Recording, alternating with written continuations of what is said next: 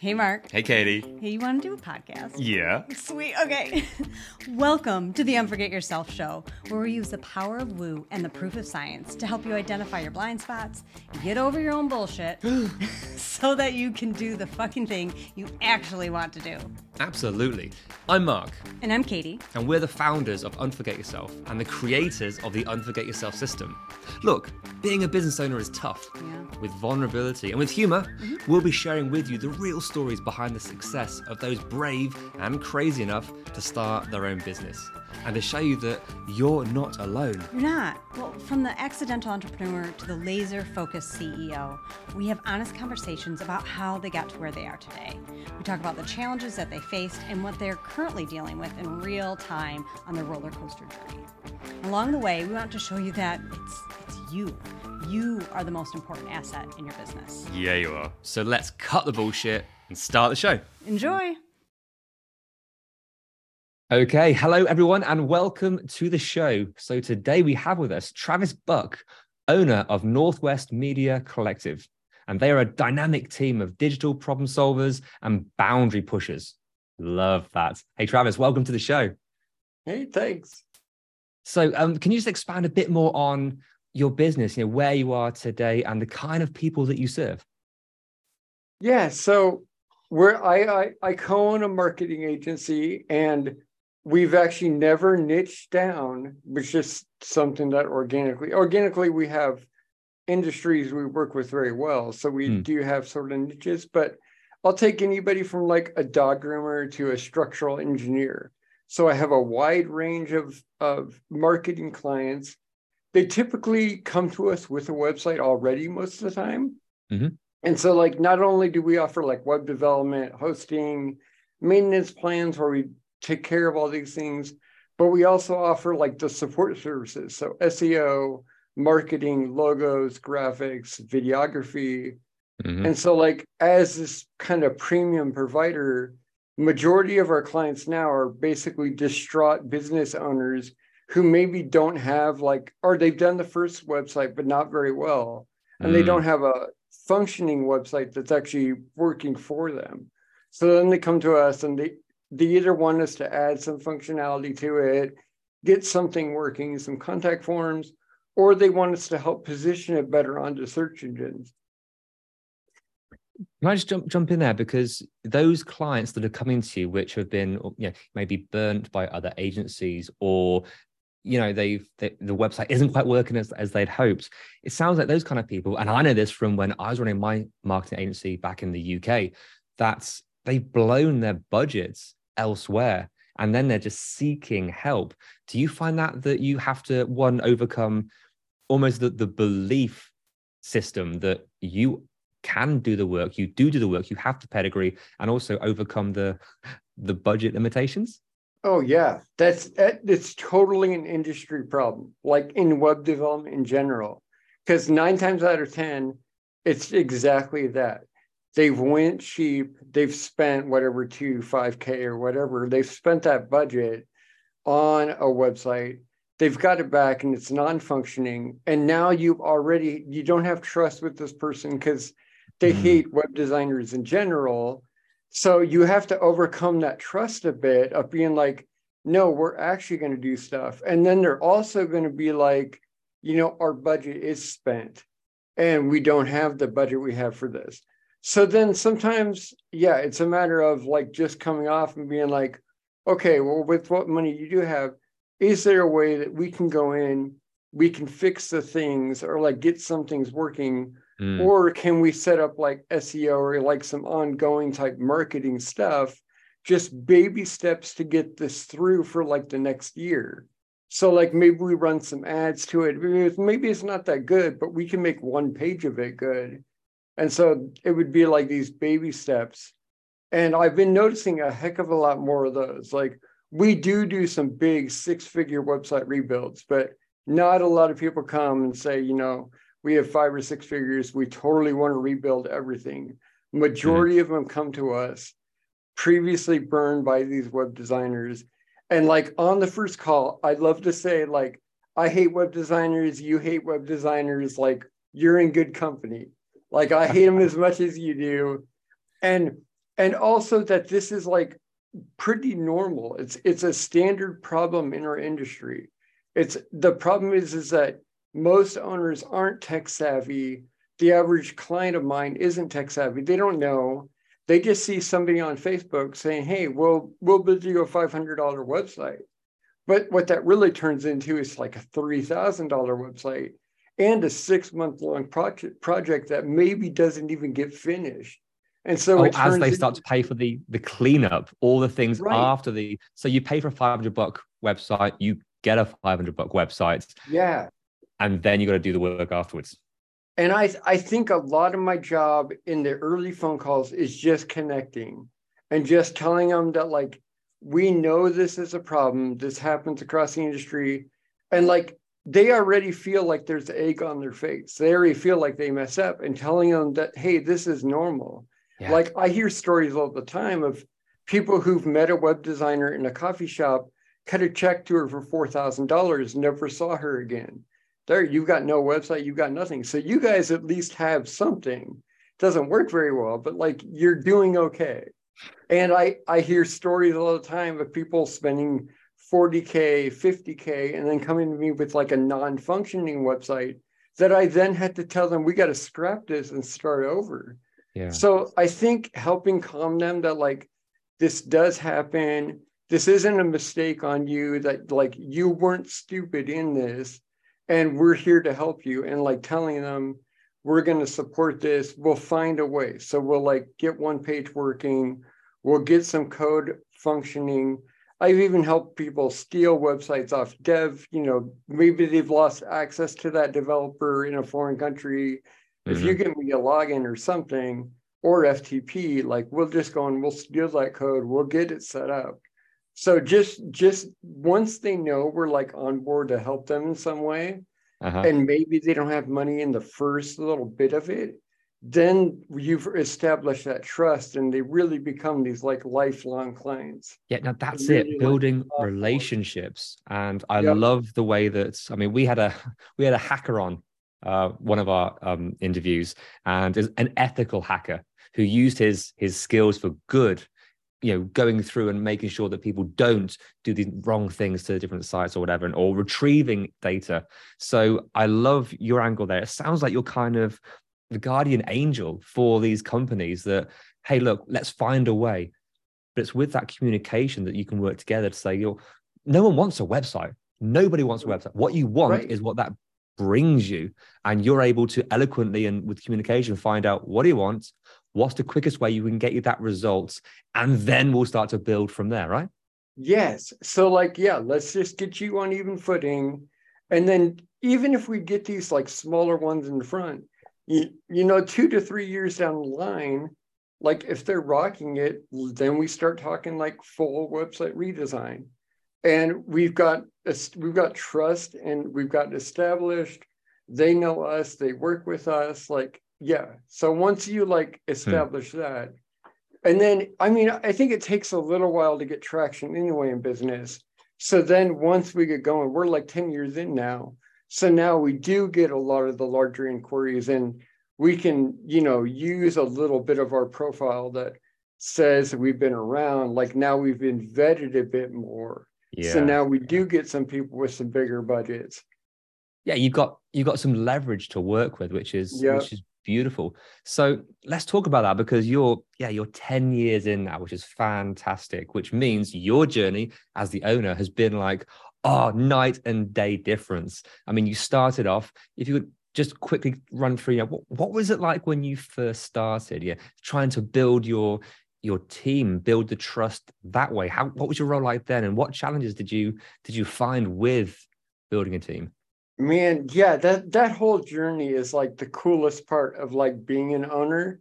It's like the roughest part, but it's such a cool experience, because I really do remember. I have a co-owner, a business partner, and I. So we were both hired. We have separate web companies. We both bid on the same RFP for like a local county 3-website project.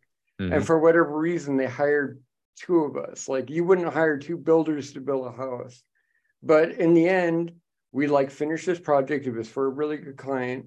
And we were just like, we should just make a company. So it really was, we'd worked together for 5 months. We'd launched we launched 3 websites and like, let's do this. And went online to like one of those 1-800, like set up your companies and set up a company. And like the first employee I hired was like a good friend of mine. It was like his wife. And it was like, I'm hiring you to figure out how to hire yourself. And so she kind of came in and she was able to like set up kind of the HR framework and figure out all the setup stuff and the EIN numbers. And she got all that going.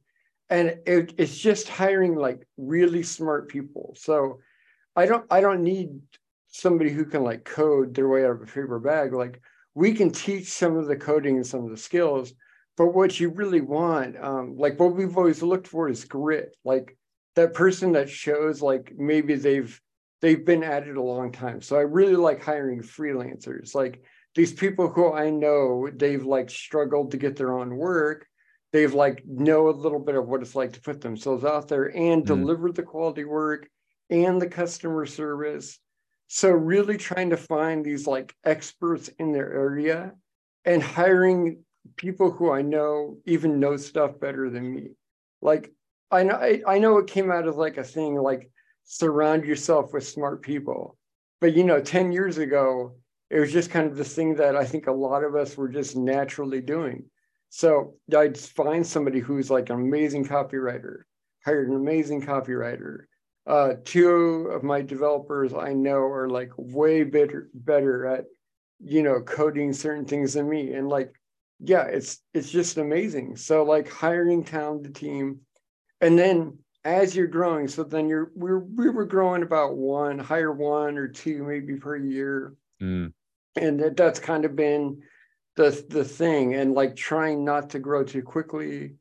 And then you get the stress of like, I got to get projects in here. Like once you become like this bigger monster, like, 1 to 2, 3 employees, that's pretty simple. There was just a couple of us in an office at first, and that's pretty simple to wrangle in. You can get, 4 or 5 websites in a month or like small projects. But once you get up to like 5 employees, and then more you mouths to feed, right? Yeah. And then you want to start thinking about like retainment. Like I really wanted to look out, for my team. I've always wanted my employees to have more than I've had. Like I burned away my 20s. With the 90s was a different time. Like I slept behind the server. My company kept a mattress in the office and like pulled down the mattress, and I slept there at night. Like I was 22 in an old building. They left me an elevator key because it was at a downtown office. When the building was shut down at night, you had an elevator key that you could power on the elevator and go up and down the building at least. But it's like, it was an awful existence. And I worked near 24 hours. And like, I wanted my employees to have that kind of traditional 9 to 5, which in web design, you don't get in general, because everyone just expects you can email your web developer at 9 p.m. at night and you will get an answer. And I guess it's always an emergency. There's always everything's such a drama, right? Yes. So it's like, I really wanted to figure out like, okay, once you get about 5 or 6 people, how can we get like the support stuff in place, the support emails? How do we do an actual sales email? Like, get these channels kind of set up, and you start figuring out systems so that people can actually take days off. Systems and processes. You're just working all the time. So it's like figuring that out. How can I take a Saturday and Sunday off? And like, for me, it's easy. Like if you're one person, you're the owner, you can make your schedule. But when all of a sudden you got like 5+ people, they all want Fridays, Saturdays off, or Saturday, Sunday. Can I jump in there? How did you personally, emotionally, mentally feel when you started taking on that amount of responsibility for a bigger team? Was it a shift for you to have to go through? What was it like? Oh, that's the reason I have gray hair. I have pictures 10 years ago where this hair was brown. Yeah. It really was like this added stress of, I don't know, I as the projects get bigger too, that's the more stress you're thinking of. So as you get more employees who are coming in, the projects get bigger. So you're also like stressing a little bit, making deadlines. And, it's getting, as you get more people in there, it gets a little bit easier because you got more hands on a project. Sure. So your deadlines, you can start like aiming and hitting better. But there is that stress. Like one of my clients years and years ago said employees are a double-edged sword. And like I never really understood what he had, but I'm like, I kind of get it because you're always on like that cutting edge of like they will help you, but it's so much stress because you want to actually look out for them in every single way. You want to take care, is your business doing enough? Do you have enough work coming in to keep food on their table plus your table? So yeah, there's a whole stress roller coaster of like trying to keep that going. And then there's a key point in there. Nature abhors a vacuum. If you create space, if you remove one worry, another one's going to like, oh, let me just nestle in there. Let me find something else for you to be concerned, worry, really put your energy towards. And it sounds like that's exactly what's happened throughout this journey. Yep. And like you probably are sitting there thinking all the time, like, if I just make $1,000 a month, X amount of stuff will go away. If I make $2,000 a month, all these things will be solved.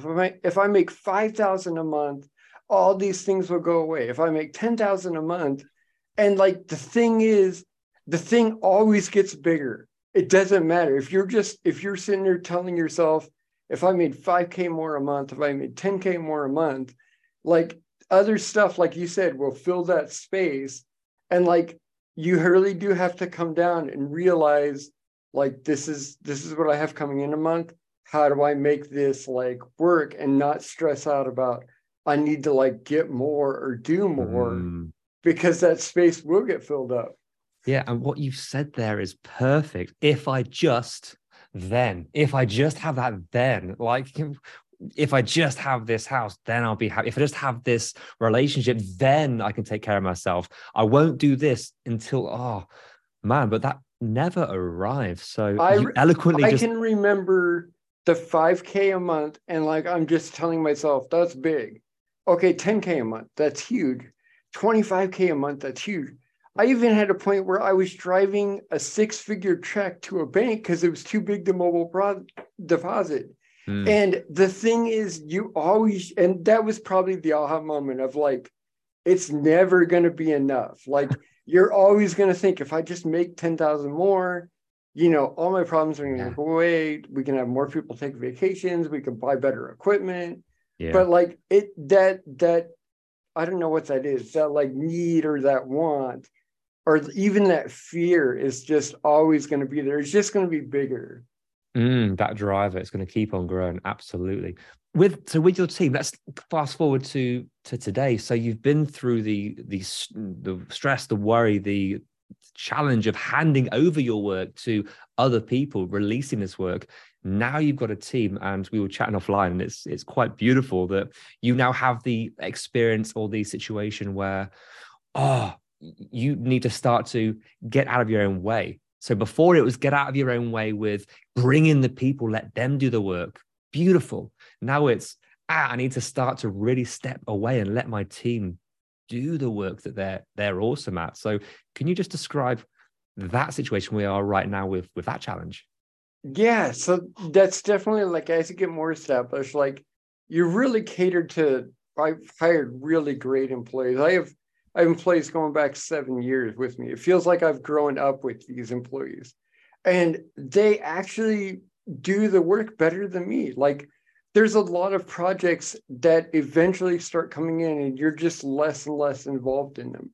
So there's a lot of projects where like my sales team gets on the sales call, they do the thing, my developers build the websites and they're doing all the stuff. So it's like, where do I fit in? And there's times where like, I'll see something in a Slack channel or an email and I'll chime in and I'll be like, well, here's the way I would do it.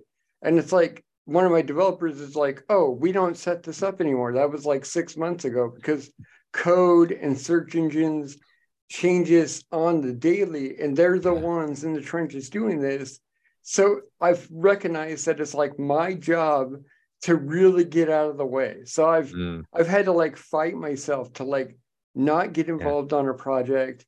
You know, part of me still wants to like log into websites, log into servers, tweak code, but it's like, no, my team is building it. If I jump into that website and they've been working 2 months on it, even if I think I'm gonna like do something and fix some code, it's like I'm not. Like I just need to trust them and Mm. like just step back and be like, yeah, they got this.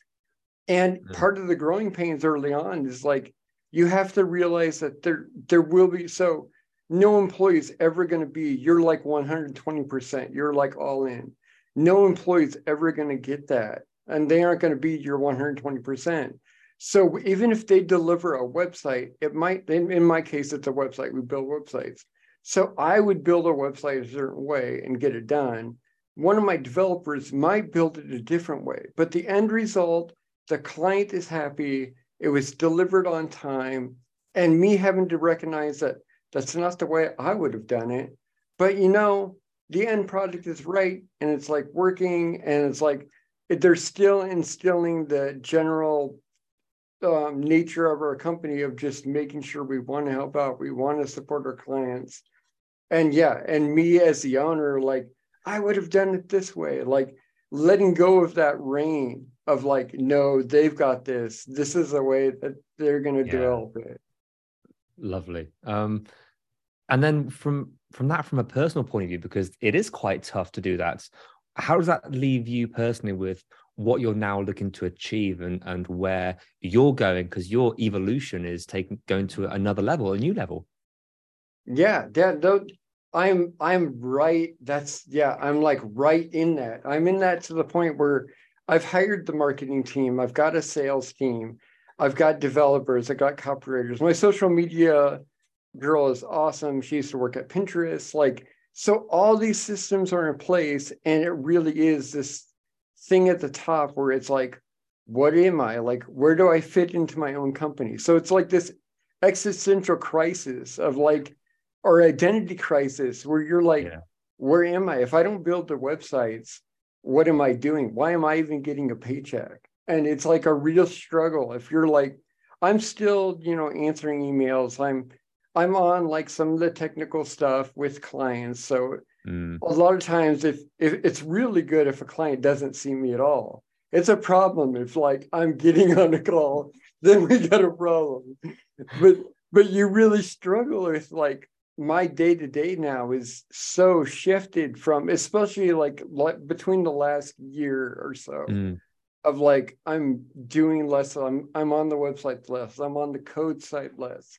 I'm answering, you know, emails, looking at more business stuff. I'm looking at business insurance, health insurance plans, like Mm. more admin level type stuff. But at my core, I'm a web developer. So it's like you're losing that. You're like, where am I? What kind of person am I if I'm not a web developer? Because that's what I've always been for 10 years. And so Yeah. I'm right at the cusp of that, of like figuring out where I sit in my own company. And I know every business owner probably gets to that point of like having to like, what am I on? What projects am I going to be on? And what can I do? And what I've been doing a lot more is just documenting a heck of a lot more Mm. of the processes. There's still a lot of like domain level stuff and server side stuff that I handle a lot. So the more and more I can like document, and really the more that I can actually push that off my plate, because it's clear the company is roaring forward. So like I'm on this tiger, I don't know where it's going. I can't hold on forever. So really the best thing I can do is start documenting. So I've been like really trying to document, which we've done over Mm. the course of the last couple of years. We've done pretty good jobs of trying to document sales process support. So that's like what I spend a lot of my day to day is like, as I find weird troubled things that I have to be on, it's like, okay, how can I document this? Because at some point I'm not going to be on this, and I don't know where the trajectory lies with me. Like I'll always be involved in some way, but I'm also becoming more of like a figurehead. Is that exciting and sort of scary at the same time? Yeah, totally. It's dreaded because you really do start wondering, like, why do I even get a paycheck? Like, who am I? Who am I in my own company? And then you really have to it's a mind game, and you really have to tell yourself, like, no, like, I built this thing. I'm still the visionary. I still know where I want this thing to go. Like, we're doing a lot more with TikTok now. And part of me really wants to like capitalize. I really like the trajectory of where TikTok's going, the advertising going. So I may not be the guy like doing all this stuff, but I'm the guy like shooting arrows saying, we want this, this, and this. And like, team, I don't know how that away. Right. And then you're like justifying, like, you know, how do you pay somebody like that? And then are you stuck as just being an idea person when really, like, you early on, you're the one building, you're in the trenches, you're doing all the stuff. And as you start going to the back of the line, it really is this struggle of like, where am I? Where do I fit in? And I think that's a constant battle, like going monthly in your mind of like, what could I do? Like, what direction can I post this in? Or how could I be more responsive? Like, how could I help my team more? Even though my team is freaking awesome at what they do. Well, I think what you just done there is perfectly describe what so many agency owners, when they get to that level, hit, feel, think, question. And it's the double-edged sword, as you said earlier. It's, this is the dream. This is what, you know, this was the goal. And then when you reach that, it's like, hey, now what's going on now? Yes, when you're like, you're just so busy building the thing, you're just so busy getting the tiger, riding the tiger, and then all of a sudden the tiger's going, you're on top of it, and you're like, okay, like, now what? I mean, we still want to grow, we're still getting bigger projects, there's still more tools out there that I'm trying to grab, more RFP finders and all these cool things, all these things we can set up. So there's still like life in my engine, but it's figuring out where best to throw my power. Yeah, where to focus, where to really use your new level of genius. And beautiful. I love that. Hey, Travis, look, this has been a fantastic conversation. I've loved hearing about your journey, and thanks for sharing so vulnerably about where you are right now. I'm sure so many people are at home going, yes, that's exactly where I am. Love that. Travis, hey, if people want to learn a bit more about you and where you are, where can they find you online? Yes. So our website, nwmediacollective.com. And then finding me, all my stuff I mostly put out is my LinkedIn. So linkedin.com/in/Travis Buck. Awesome. Well, Travis, thank you so much for your time. It's been an absolute pleasure. Yes, this is great.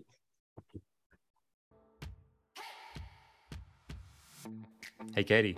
Yeah, Mark? Want to do an outro? I sure do. Sweet. Hey, thank you so much for listening and making it to the end. Yay, you. So what happens next? We ask them the things that podcasters are supposed to ask at the end of an episode. Can you please rate, review, download? Subscribe. Yeah. But why is it important? Because that's how our podcast gets noticed. It's how people find us. It is, and we want all their earballs. All the earballs all over the place. We do. Nice. Yeah, so please do all those things. We'll be ever so grateful. And then more people hear your beautiful voice. Or yours. Oh, yeah. See you next time. Bye.